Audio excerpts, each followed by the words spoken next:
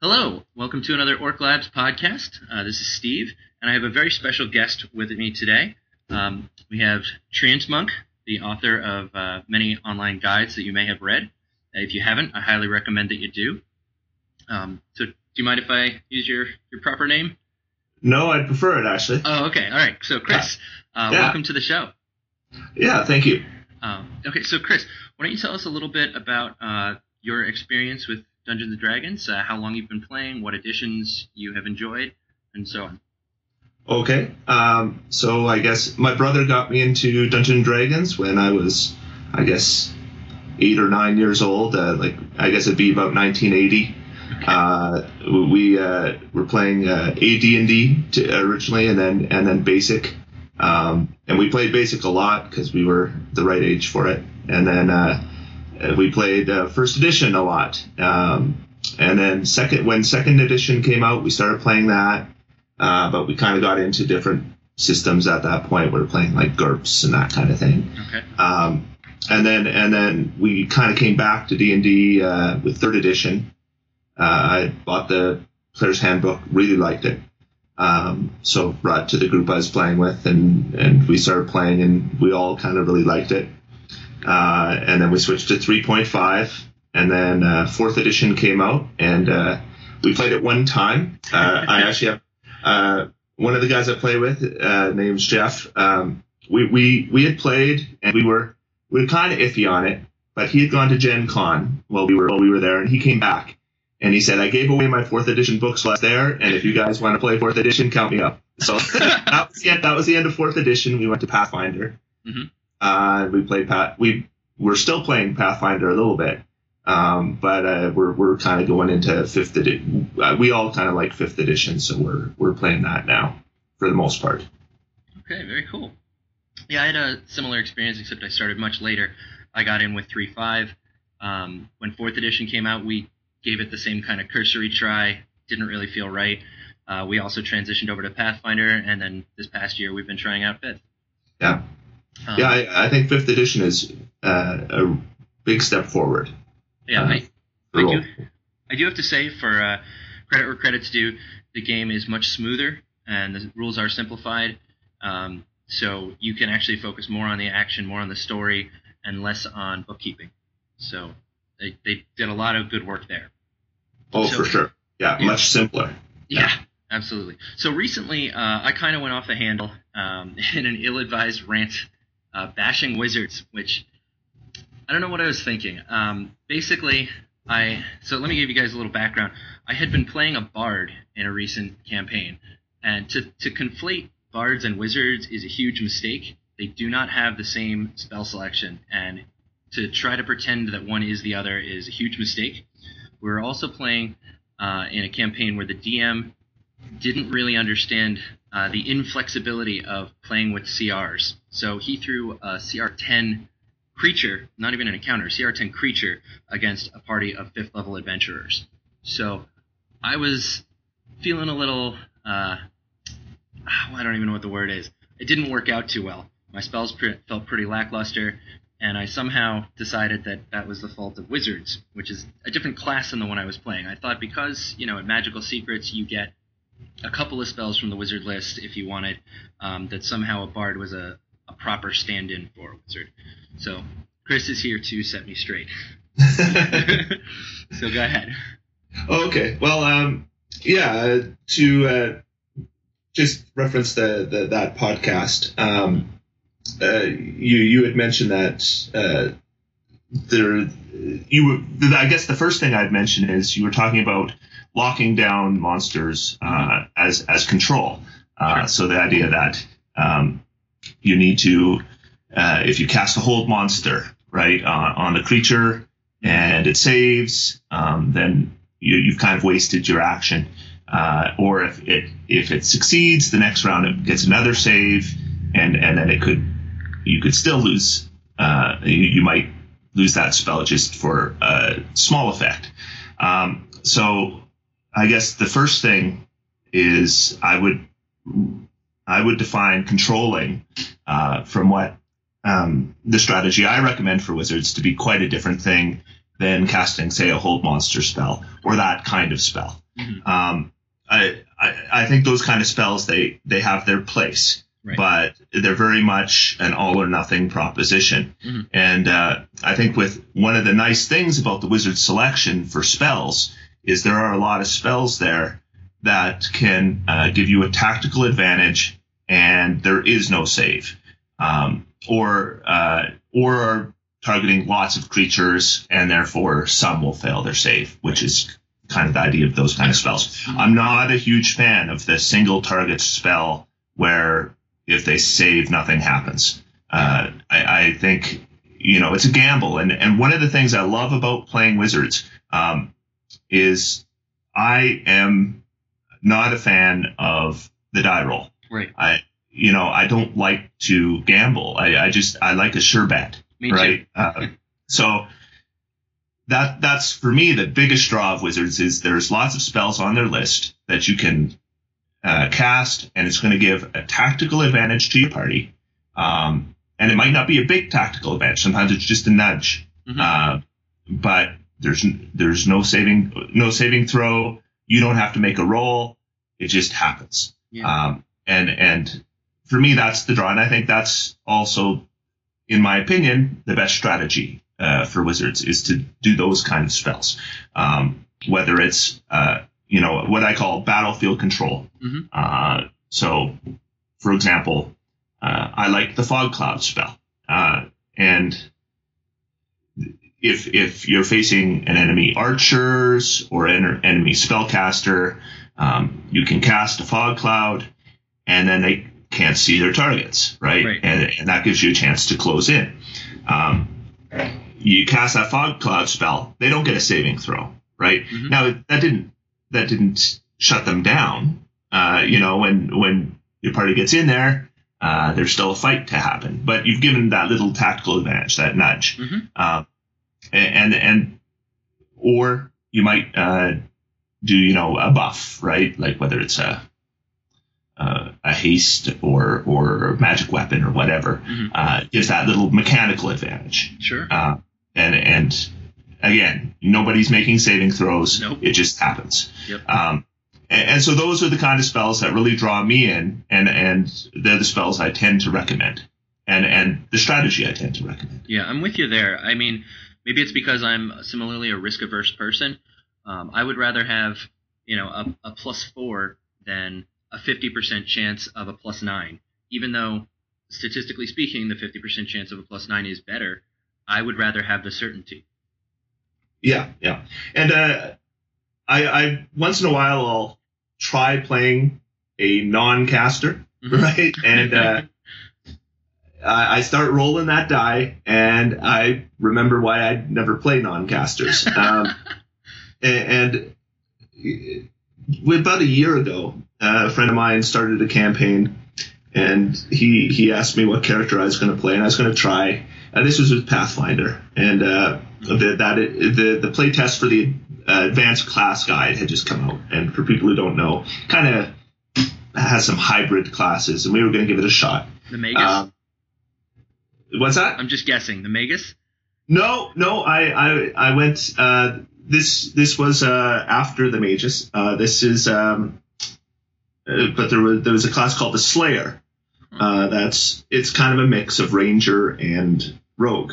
Okay. And so I said, I'll play a Slayer. And my friend kind of took me aside and said, you should play a caster. You're gonna take this class, and you're gonna be bored or frustrated with it in a few sessions, and then you're just gonna switch to a caster anyway. I said, no. I think this one looks pretty interesting. Lots of neat abilities. I think I'll be interested. And so a few sessions later, I remade it and made a caster. Yep. So I don't even bother even thinking about non-casters. That's all I play now. Yep. And Wizard is kind of my go-to. There you go. So the last time we talked, you had given me some really fantastic examples, even at very low level, of how to use Wizard to help control the course of a fight. So I had complained that like with the wall spells, for example, the earliest one you can get is 4th level, and that's Wall of Fire, which barely does the job of a wall. So what do you do if you're low level and you don't have all those great spells? Yeah. Okay. So I guess first to frame is you got to select your spells right, and I like to talk about the 4 questions you should always ask yourself before you select your spells. Because you can go into, if you look at my guide, I'm going to rate the spells, and some I rate highly and some I rate poorly. And some people will go in and they'll just take the high rated spells, and then they go into a combat and they don't really know what they're doing with them, or those spells are redundant, and it doesn't really work out. So you still have to do a little bit of thinking when you do your spell selection. You need to be thinking, okay, so of course concentration is a huge mechanic in 5th edition. So you got to be thinking, what am I going to be concentrating on? Also, the way 5th edition works is bonus actions and reactions are also a major portion of the game. So you need to be thinking not just what am I going to be using my actions for, but also what am I going to be using my bonus actions for? What am I going to be using my reactions for? So a good thing to do is when you're doing your spell selections, take a look at the mechanics. If it requires a bonus action to move the effect or do something with the effect, well, you've answered one of your questions. You should also consider some spells that require a reaction, some spells that are regular actions, some that require concentration, some that don't, so that you can consider all these things when you are going into a combat. You're just being efficient, right? So, I gave an example for 3rd level wizard, and if you might answer those questions. You'll start the battle with a flaming sphere, and that's going to be your concentration spell. Then you might be using your bonus action to move that sphere where you want it to be. Then you might be using your actions after the first round on things like pyrotechnics, which is a spell from the elemental evil, and you can cast it on a place where there's fire, and it creates like a blind effect. So you move the sphere where you want it, cast the pyrotechnics, and then you're doing the damage plus the control aspect, and then save your reaction for your shield spell. So that's how you want to go about thinking it. Now the example I gave was a little different. I wanted to talk a little bit about using cantrips. Because one thing you don't have is a lot of spell slots, right? You have to cast cantrips. It's got to be part of your mix. I haven't really played a super high level wizard yet, and that might be different. But certainly, the spells kind of taper off as you get into the higher levels. I mean, you get more, but you never get the plethora of spells that you got in 3.5 or Pathfinder, where you could just get, 4 base spells and everything, plus your specialist slot, plus your high int bonus, plus, Pearls of Power, Rings of Wizardry. You just can't have, 50 or 60 spells in a day. And, they've kind of helped make up for that with the addition of ritual spells so that you can get your utility stuff done without wasting your spell slots, as well as the scaling proficiency bonus to the save DC. So your first level spells aren't useless. It's not like only your highest 4 count. But yeah, as you said, there's very many fewer actual spell slots that you have to work with. So you do have to make those cantrips count. So we had talked specifically about kind of the standard is your flame bolt or your blast kind of spell, and they're not that great, right? So and I'm not saying you shouldn't use them at all. I use Flame Bolt sometimes as a wizard, but there are other things you can do with cantrips in combat besides just blasting. So the example, and you and I have discussed this example before, but just to bring up for the podcast, the example I brought up was if, I took a level 3 example, and in the example, there was a barbarian, a halfling assassin, and a wizard. Yep. And there might be more party members involved, but these were the relevant ones. And the halfling assassin uses a pair of weapons, so like short swords or something like that. And then the barbarian is kind of the tank, right? He's got the big constitution, lots of hit points. He was a hill dwarf too, right? He was a hill dwarf. He had 38 hit points at level 3. Good AC, decent AC for the level. And the idea is he wants to be attacked, right? He can use his reckless attack and half that damage too, right? If he wants to. Right. So in the example, we had him fighting an Orog, which is a CR2 creature, and this wouldn't be like the big end fight. This would just be in a dungeon and the next room, and there's this Orog, which is it's an orc, but like a Uruk-hai style orc, right? So this thing comes, it has an AC of 18, 42 hit points, attacks twice for D12 plus 2 damage. So it's a pretty good fighting machine. And so immediately the halfling assassin and who we'll call Stabby, and the barbarian, hill dwarf barbarian, who we'll call Grizzle, engage this creature. Now, battles work different ways. Sometimes they get lucky and that thing goes down right away, but sometimes they don't. So in this example, we had assumed that it was one of those cases where luck went against the party. So this thing won initiative, and it immediately attacks the halfling. That's the kind of the offensive powerhouse. And the halfling's got 22 hit points. This thing is hitting for D12 plus 2 twice. Hits twice, and the halfling is just about down, right? So now the two party members attack. They do a little bit of damage, but this is going to go at least a couple more rounds. So as a wizard, your job is to prevent Stabby from dying, right? That's your job. You throw a flame bolt, and next round Stabby's dead. And so the example I had specifically used was how you could use Minor Image.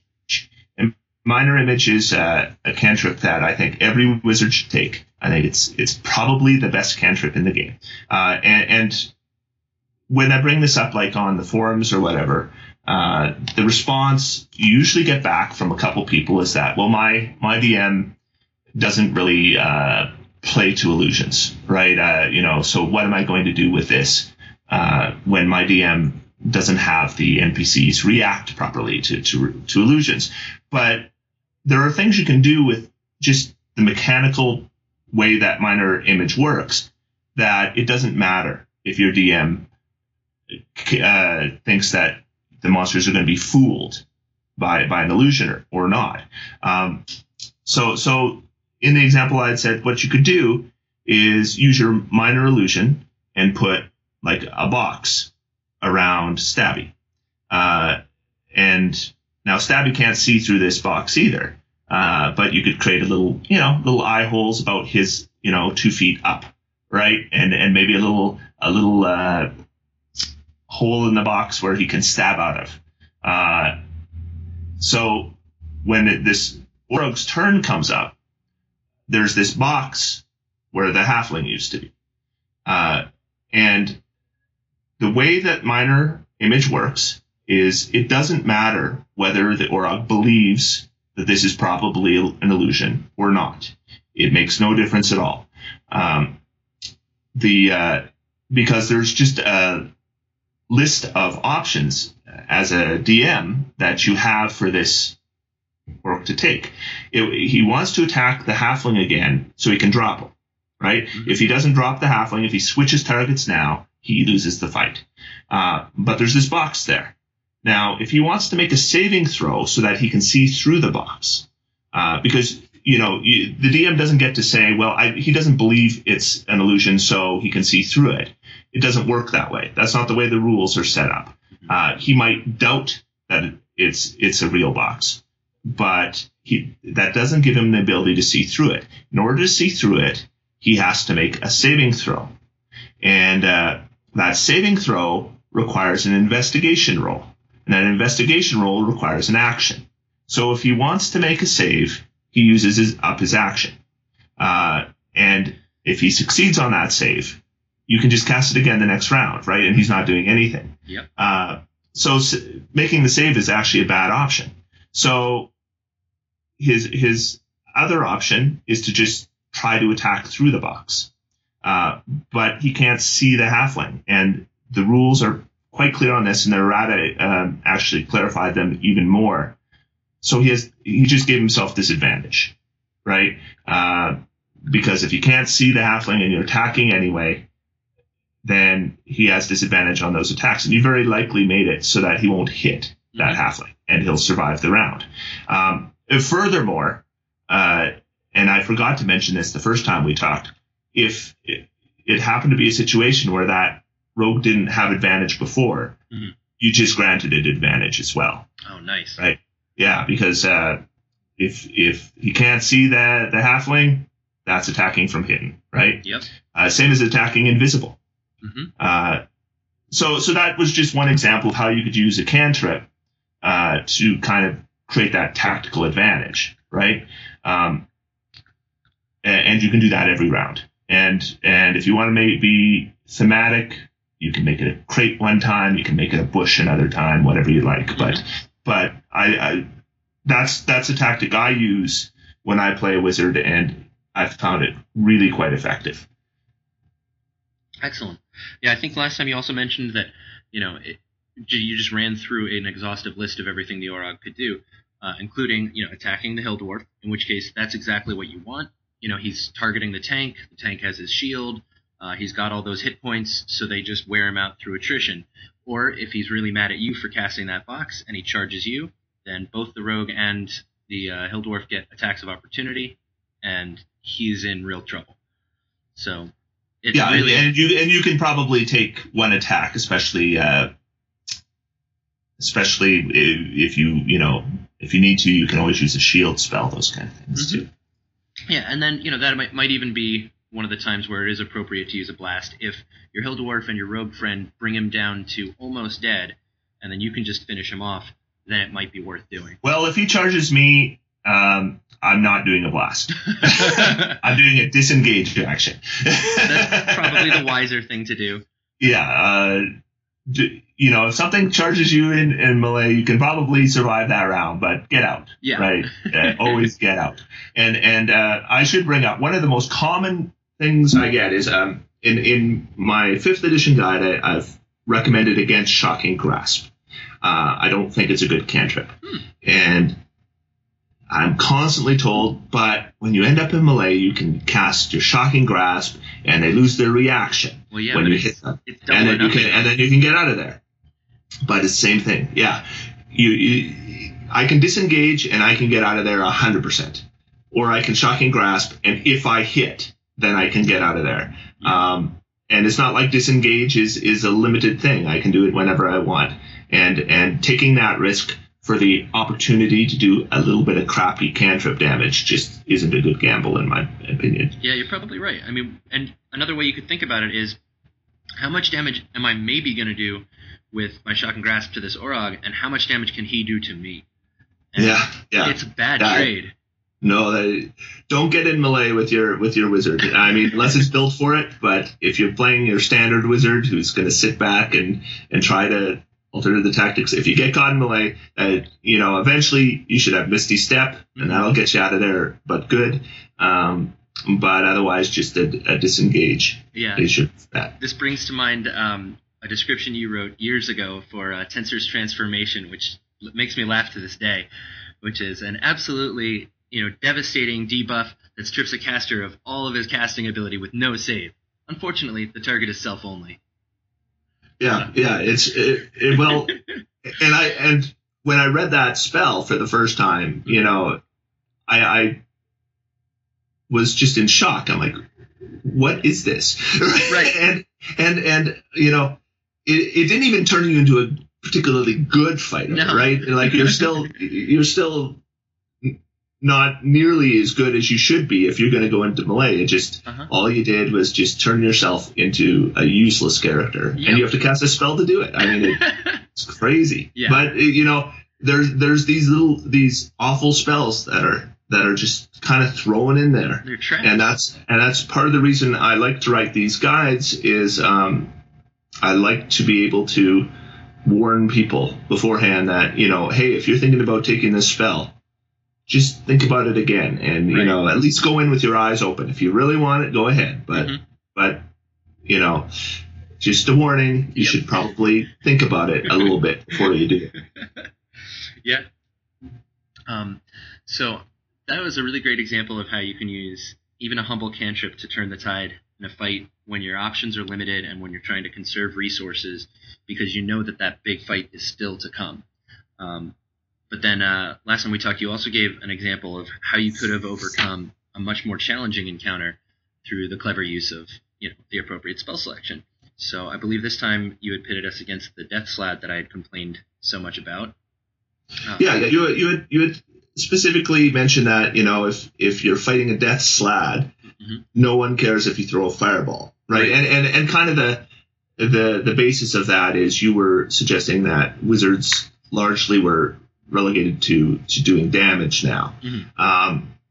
So just to explain why that had been brought up. So I wanted to create an example to show what specifically I would do against the Death Slad, right? And we'd gone, the Death Slad is a CR10 creature, and I now know that it was thrown against a 5th level party when you were playing. But in the example, I'd used the 9th level party, and honestly, that would with the 5th level wizard, I would just run, right? Like, that Misty Step, get out. But if you're fighting a Death Slad, so we've got a level 9 party. It's the same party. You got Grizzle, you got Stabby, and you got the wizard against a CR10 Death Slad. And I had just kind of gone over the Death Slad. It's got an AC of 18, 170 hit points. It has a bite attack that does about 17 points of damage on average, or a sword attack that does 19 points of damage on average, or it can do 2 claws, which is probably better because it does about 35 points of damage on average. Regenerates 10 points a round. It has magic resistance, resistant to acid, cold, fire, lightning, thunder. Can cast Fireball, Fly, Cloud Kill, Plane Shift. So it's a tough creature. It's a good but it's mainly meat, right? It's one of those creatures that it doesn't have a whole lot of tricks. It's mostly just lots of hit points, lots of damage. It's tough. And it has magic resistance. So that's something to consider when you're going into a fight with it. You may not want to throw a bunch of spells that it's going to get saving throws against. Though there are specific strategies that work for that, and I'll get into that.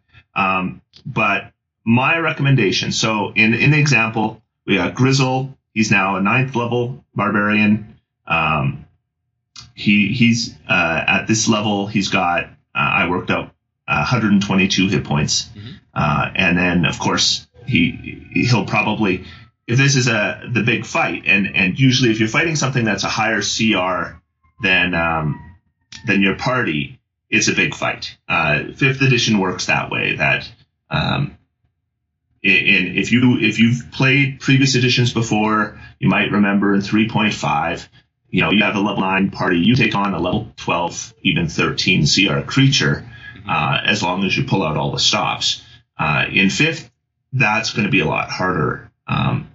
At least in my experience in the lower levels, that's certainly the case.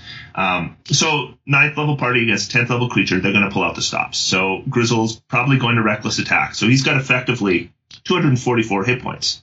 And this creature can do about 50 points a round. So he could take 5 rounds of straight out attack from this thing.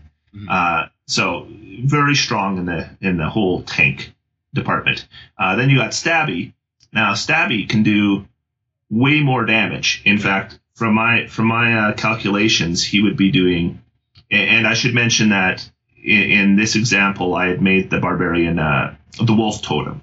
That is good for granting the advantage to the person you're fighting with, which works really nicely if you have another character like Stabby, who is more really takes advantage of that, right? You got the sneak attack. So I'd worked out that Stabby does about 30 points of damage a round against a Slad, calculating chance to hit and all that. Okay. So, it would take him, 4 rounds maybe to take down this creature. So if this creature was cooperative and just attacked Grizzle in the first place, you would win just from Stabby alone. But creatures aren't cooperative. They tend to go for the one that looks like it's a little less armored or a little squishier. And Stabby's got 66 hit points at this level. So he can take maybe 2 rounds and he's going to go down. So what I would probably do as a wizard in this situation is I would use a polymorph spell. And in fact, I'd ask you what you would do, and you said probably polymorph. So you knew it. You were right on par with me. But I had just done the math, and the ultimate form you can do with polymorph now is T-Rex. Yep. Right, the T-Rex is the ultimate form you can do. It's based on the monster manual as it is now, but it's just mechanically the best option, which is good because T-Rex, is awesome. Right. No argument here. I love the visual, right? Yeah. But T-Rex against this Death Slad is going to average 51 points of damage a round. So you've actually doubled Stabby's damage output. Even after taking sneak attack away, just because T-Rex does 40, 12 plus 7 damage, and then 3d8 plus 7 damage. You with plus 10s to hit. Wow. So really nice damage output. The other thing is the T-Rex has 136 hit points. So you've more than doubled his hit points too. And I worked it out against the T-Rex. The Slab was going to average 42 points of damage a round. So you got 4 rounds of, and these hit points aren't. It's not like if he loses all, he dies. If he loses them all, he turns back into Stabby, right? Yep. So you got 4 rounds. Even if the T-Rex just concentrates on the T-Rex, or the Slad, concentrates on the T-Rex. Right. So just by polymorphing the rogue, you've created a situation for the Death Slad that's really bad. Yeah. Because he's got this creature with 244 hit points, right, that he can try attacking for about 50 points of damage round, or he's got this thing with 130 extra hit points that he can attack, and at the end of the battle, no one will get damaged, right? Or he can try to go at the wizard. But now the wizard's got some tricks, right? If he charges the wizard, well, the wizard is going to Misty Step out of there, right? The wizard can turn invisible. The wizard doesn't have to do anything anymore in the battle. All he's got to do is concentrate on this polymorph. So all he has to do now is just stay out of the way, right? Yep. If you got stealth, you can go hide, whatever. Now Grizzle and Stabby can win this fight. And there's nothing the Slad can really do except run away. Because they're just doing so much damage. They're going to be doing, between the two of them, about 60 points of damage a round. This thing has 170 hit points. And it can do about 50 points of damage a round. And there's just, if it attacks the T-Rex, fight's over before it even ends the polymorph spell. If it attacks Grizzle, then the fight was over before it started. Right? So that was my recommendation for that particular situation. Though I did, and it's one spell, right? You're casting one spell to win that fight. But I also brought up a second example, just and this is more just theory crafting. This is just for fun. Sure. But I had mentioned that, we had made this wizard a diviner. Yep. And we'd said, so the diviner rolls his portent at the beginning of the day, and he got, a 9 and 11, which is not considered maybe your best roll, but I wanted to show that could still be really useful. Mm-hmm. So in the example, I said, well, the wizard could target the Death Slad and, with the polymorph and turn it into a slug.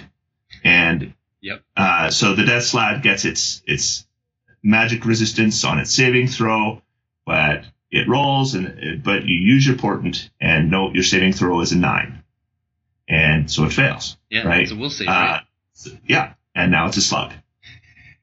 And so then you can take this slug, and, if we would said, if you're in a dungeon, there's probably, if I've been through a lot of dungeons, there's always some horrible traps or lava pits or pools of acid or something. Mm-hmm. And the idea is you would toss the slug into one of these and throw and then it would immediately turn back into the Death Slad, right? Mm-hmm. Once it takes the 1 hit point of damage or whatever. And then if the Death Slad tries to plane shift out of the pool, you would counterspell, and then you would use your other important roll, right? Mm-hmm. Your 11. And that would be enough to automatically counterspell the plane shift. And then I said you could throw a wall of force over the top just to be sure, so it can't get out. And eventually it dies, right? Mm-hmm. And then you could win technically all by yourself. But I don't recommend that style of play. But I just wanted to throw out there that you could. Right. Yeah. No, I'm with you there. I don't think the wizard should go around trying to make his friends feel useless. I think that's counter to the spirit of the game. And it's also just an inefficient expenditure of resources. As you mentioned, you've been burning all your highest level spells, and you're also expending both uses of portent. It's just, you're going to run dry really, really fast if you do that. Yes, yeah, absolutely. If you can win a fight with one spell, don't cast 3. Right. Yeah, no, absolutely. And also, assuming you play with the same group all the time, I know I've played with different people over the years, but the current group I've been playing with for some of them 20 years. And I want to have fun, and they want to have fun. And stealing their fun doesn't just... Why would you do that? I wouldn't even understand the point of role playing if you're just going to go there and try to steal the limelight. They call that power gaming. I'm not a fan of power gaming. Well, I think there's a time and a place for it. Like in Pathfinder, there was I think an ASMR favored class bonus for bards, where they could get an additional bonus to their bardic inspiration, and that's a really appropriate place, in my opinion, for power gaming, because then you're giving that benefit to the rest of your party, so they can be awesome. Well, I should define power gaming, I guess, is I don't consider optimization and power gaming to be the same thing. Oh, all right. To me, optimization is making smart, effective choices with your character. Okay. To me, power gaming is the person who tries to dominate the action. Okay. Right? For me, a power gamer, and I've played with power gamers, their chief goal is to be better than the rest of the party. Okay. Well, right? Yeah, they want to overshadow. Yeah. Well, now that we've clarified our definitions, I think I agree with you wholeheartedly. Yeah. Yeah. So the wizard is actually pretty awesome. And I think this is another point that you and I had agreed on from the outset. With the changes to the way that prepared casting works, they are so much more fun to play, arguably, than in previous editions, because... Yeah. Well, and I didn't bring this up last time, I don't think. Mm-hmm. But one thing I found happened a lot in previous editions too is, and especially as the levels start to increase, mm-hmm. There's all this beginning of the day bookkeeping where, okay, I'm casting greater magic weapon on your weapon and on your weapon on your weapon and you know, magic armor and magic armor and magic armor and, you know, persistent this and persistent that and it's a bookkeeping nightmare and it's a pain in the neck, and now we don't have to do it. Great. Great. Yeah. And you still ended up with the same number of spell slots left over once you were finished doing all these buffs. And the one day that you forgot. Sometimes not a whole lot. Sometimes you would have to rely on magic items after that. Yeah. But no, it's a breeze. It feels good to just say, I want to be able to cast shield today, but I don't have to designate how many of my first level slots I'm going to. And prepared versus. I had missed what you were talking about. That is essentially, in 3.5 or in third edition, I guess, is where they really brought in the sorcerer. In second edition, there was no such thing, and every caster was always a prepared caster. The idea of spontaneous casting didn't exist in second edition. So in third edition, they brought in the idea of spontaneous casting, and clerics could do a little bit with healing spells, but the big one was the sorcerer, and you would pick a few spells and you could cast whatever you wanted whenever you wanted.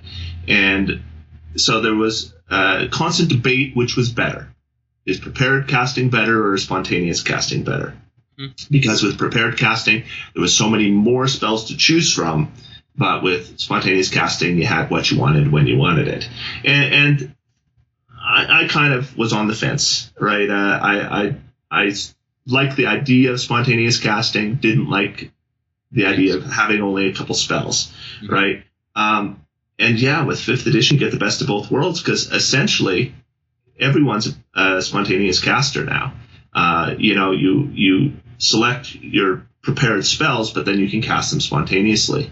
And it just opens all kinds of doors. Absolutely. And I'm still, like I mentioned, I'm still playing Pathfinder. I'm playing a witch in a campaign right now. And I was just playing last night, and I was just thinking that exact thing is, oh, damn, I prepared the wrong spell. Or the right spell, but not enough times. Yeah, exactly. I needed a cure spell, and I hadn't, I had only prepared one, and I'd already used it. And, it was one of those situations where I looked at it and thought, wow, I missed 5th edition. Yeah. It really is. It just, you feel like you can breathe. I think rational minds could disagree about whether the sorcerer or the wizard was better in 3.5 and Pathfinder. I think the wizard was probably had a little bit of an edge.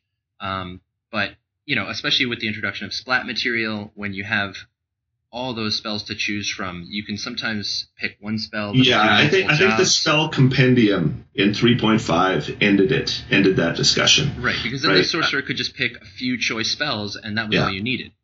Yeah, and there were so many spells that if you could have. I think it ended the conversation when spell compendium came out. It changed the game significantly. Right. Maybe not, we could argue whether for the better or not, because I think too much splat can be a bad thing. But. Absolutely. But here, I think you said it perfectly last time, hands down, prepared casters are better, because they still have that element of spontaneity. Yeah, if we're comparing wizards and sorcerers now, now from that aspect, there's no comparison, right? The wizard's just better. Yep. The whole question now is whether that advantage outplays meta magic, right? Sure. Which is an entirely different conversation. But yeah, there's no question now. Prepared casting is just better. Yeah, I had made the case that Heighten gave sorcerers an advantage, but you correctly pointed out that Portent is more powerful. So if your priority is just dictating that creatures fail their saves against your spells, then the wizard can still do it better. Yeah, and just to clarify, of course, you have to play. That's only for diviners, right? If you're playing a different wizard than a diviner, then your saving throw target doesn't matter. A sorcerer can beat you. Right. But if that's what you want to do, and you choose Diviner, then yes. Yeah, and I mean, really, I think you've made the case pretty well that shouldn't be what you should do, is, constantly count on enemies failing saves against you.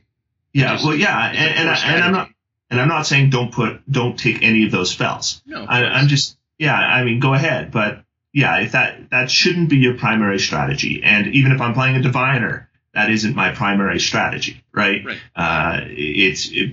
It may be nice to have in the back pocket. Absolutely. But I mean, often I'm probably using that portent for a saving throw or something like that. Yeah, but it's a very versatile and powerful, emergency panic button. Yeah. Oh, and portent is fun. Oh yeah. It is fun to play portent. I'm playing a wizard in a campaign right now, and he's a halfling, which is kind of an unoptimized choice, but I like halflings. Yep. And does the Diviner. So you got the halfling luck, and then you got the portent. Ooh, nice.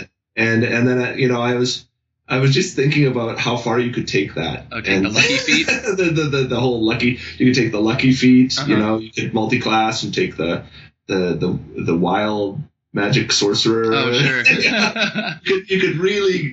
you could do stuff with that, because I'll tell you what. Every time I use that portent, I smile. It's just fun. Yeah. It's great. Yeah, and to be able to just, like you said, we don't really like rolling, and because you try to be awesome, and then you roll poorly, and instead of doing a backflip, you fall down the stairs. And that's not a very gratifying feeling. But to be able to step in there with confidence and just say, no, this happens. It's a good feeling. Oh yeah, and exactly. If you don't like rolling, having an ability that removes rolls is a good ability. Absolutely. I remember in the last campaign where I was that bard, we had gone to investigate something. I think we ended up at a brothel, and the doorman was giving us a hard time, and it came down to a confrontation, and I think a friendly wager. If you can beat him, then such and such. And I think we were level 3 at the time. So I had the spell Sleep, and I knew this guy just, didn't have that many hit points. And it was a calculated risk, but it was a pretty good bet, because Sleep is very powerful at low levels, and then it kind of wanes as you get higher level. But, I think I ended up rolling like 7d8 or something, or 5d8 sleep damage, and I just knew that his hit points were not going to stand up to that. So I was no match for him with my rapier, but I just said Sleep, and there's no saving throw, and down he went, and that was that.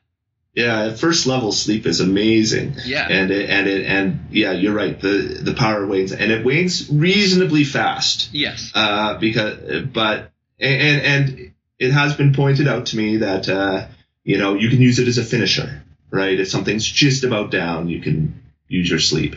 But I still don't think that's a particularly effective use of a first level spell. It's got a time and a place. I mean, if something's that far down, you probably don't need to go blowing your highest level slot to make sure that it falls asleep. It can be useful to stop like a wily opponent from running away. But again, as you get into the higher levels, you have better options. Oh yeah. If I'm, say, 5th level or higher, I'm not preparing Sleep at all. It's just it gathers dust in the spellbook kind of thing. Sure. I mean, it's great to have in the early game, but then I think its usefulness does wane considerably. Yeah. Yeah. Okay. Well, I think we've pretty much covered everything we wanted to. Yeah, I'm. Let me go through. I had some notes. Let's see. Yeah, I think there were a couple of points you mentioned last time that we didn't get to today. Yeah, let's see. I had mentioned the illusionist. The illusionist. Oh, yeah, we were talking about. That's right. I had brought up. Yeah, that's a big one. Yeah. Okay. So you had gone through the various when the Player's Handbook first came out. You went through the various classes, right? And you kind of went through the features and gave your initial opinions on each of them, right? And I had listened to that podcast for the Wizards, and I agreed with pretty much all the points you made, though I thought there were a couple things that deserved special mention. Mm-hmm. And the one I specifically thought Portent deserved just to be brought up, that doesn't matter what you roll, it's always good. Yeah. And then the other one I thought deserved some special mention was the illusionists get an ability, and it's not till 14th level. It's called illusory reality. Mm-hmm. And anyone out there who's considering playing a wizard and thinks that the level is going to go above 14th level, should really consider looking at illusionist just for that ability, because it is so good. The ability, what it does is when you cast an illusion spell of first level or higher, you can use a bonus action to make one aspect of that illusion real. And you guys had talked about it in the podcast, and you kind of mentioned you can't use it to do damage to anybody, mm-hmm. right? So you can't make an illusion of a dragon and then make a real dragon. Right. But you could use it if you would make an illusion of a bridge to make a real bridge. And I just wanted to bring up the combat application of that, as far as I'm concerned, is if you're at 14th level, you're probably at the level where wall spells have become really good, right? Mm-hmm. Wall of Force is a game changer at that level, or Wall of Stone. Mm-hmm. And with illusory reality, you can use your first level spells to create walls that don't require concentration. So I can cast Silent Image mm-hmm. with a first level slot to create a wall separating the enemies, dividing them up. You can make it steel if you want, and then use your bonus action to make it real, and then it's real for a minute, and then I can just drop my concentration, and I've got this wall that's real for a minute without concentration with a first level spell. And that's huge. Like if you like Battlefield Control, that is, I'd say, the ultimate wizard ability. And I brought up somebody had mentioned to me that the way I had read it, and you guys agreed, is that it can be done once per spell. And there was some question as to whether it was once per spell or once per round. And I should mention that has been clarified by Jeremy Crawford since our last conversation, and it's once per spell. Okay. So I won't even bring up the other example. Yeah.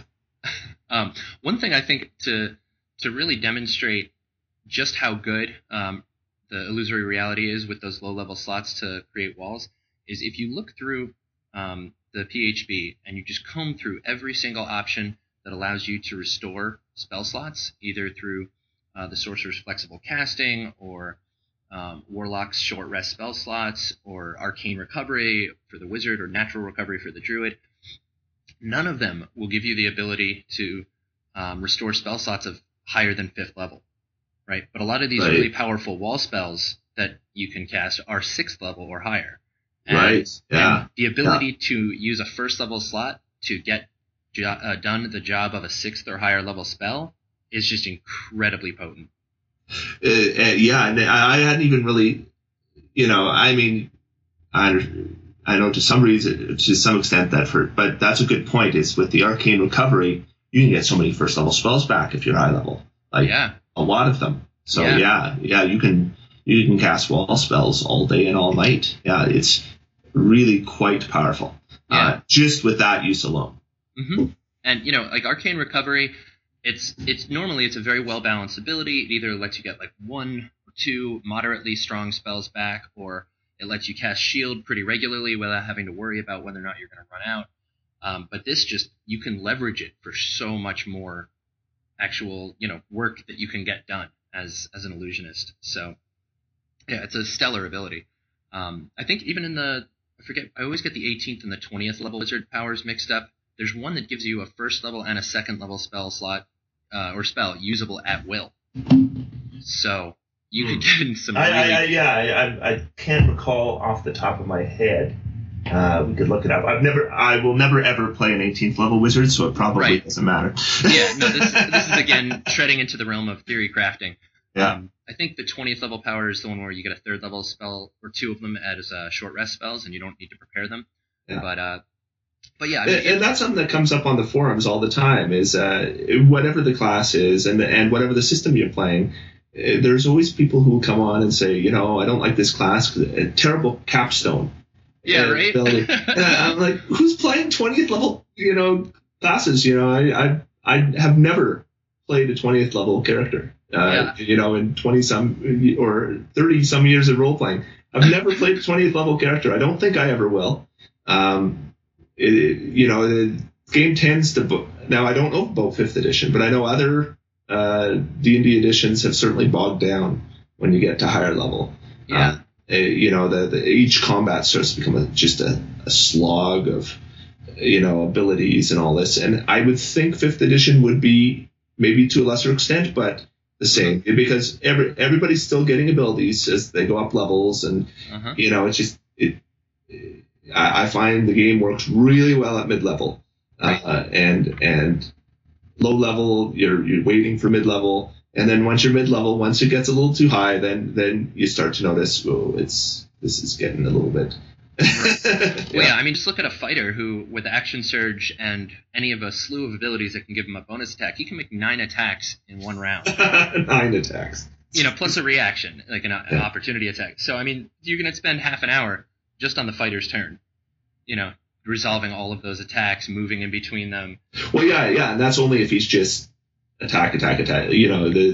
He doesn't have other special abilities that he's throwing in, right? You got Battle Masters doing trips and all that kind of stuff. And the Eldritch Knights doing arcane charges and throwing their weapon and then calling it back to them, and just all kinds of nonsense.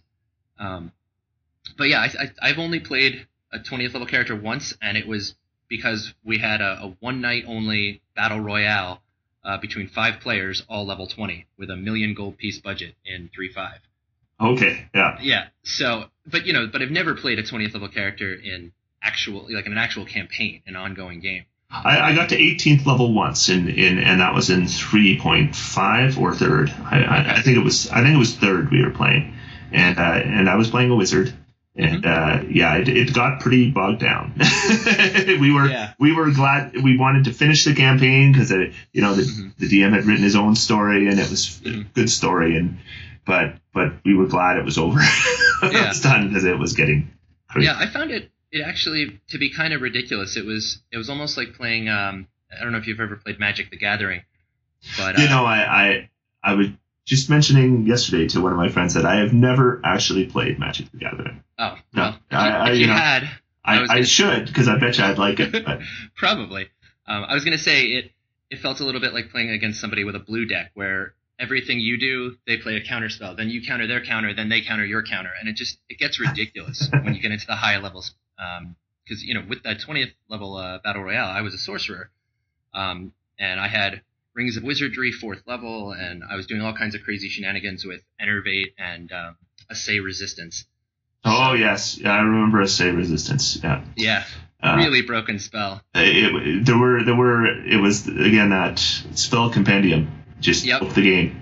And that was one of the offenders. It was CSR no longer exists. Right. I think we might have even had some stuff from Pathfinder with like Thanatopic spell or Thranotic spell where you could make Enervate work against undead or something. Yeah, ridiculous stuff. Needless to say, I won. Well, and 3.5, you wouldn't just cast Enervate. You could turn it into like 5 different rays and and all this stuff. You could just crazy.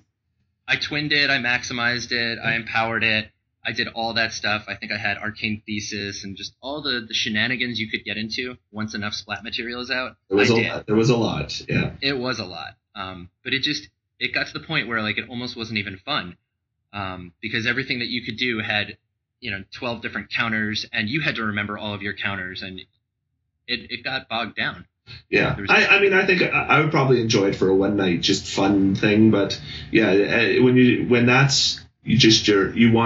a story to be told. Absolutely. And each combat is taking 2 hours. I think it gets in the way. Absolutely. I mean, we talk a lot about combat, but that's really not the point of D&D. No, it's part of it. Yeah, I mean, in the end, if there was no combat in D&D, you wouldn't need rules, right? Yeah. The rules are largely for the combat, and so it's an important part of the game. But yeah, it's if you're just playing combat, then there's no point in role playing. Yeah. Right. Yeah. I mean, just go play Halo or something. Or if you want to get together with friends, play Warhammer. Yeah. Yeah. Yeah. Okay. Well, this has been great. Thank you so much for joining us. Thank you for having me. Yeah. And hope we'll talk again soon. You bet.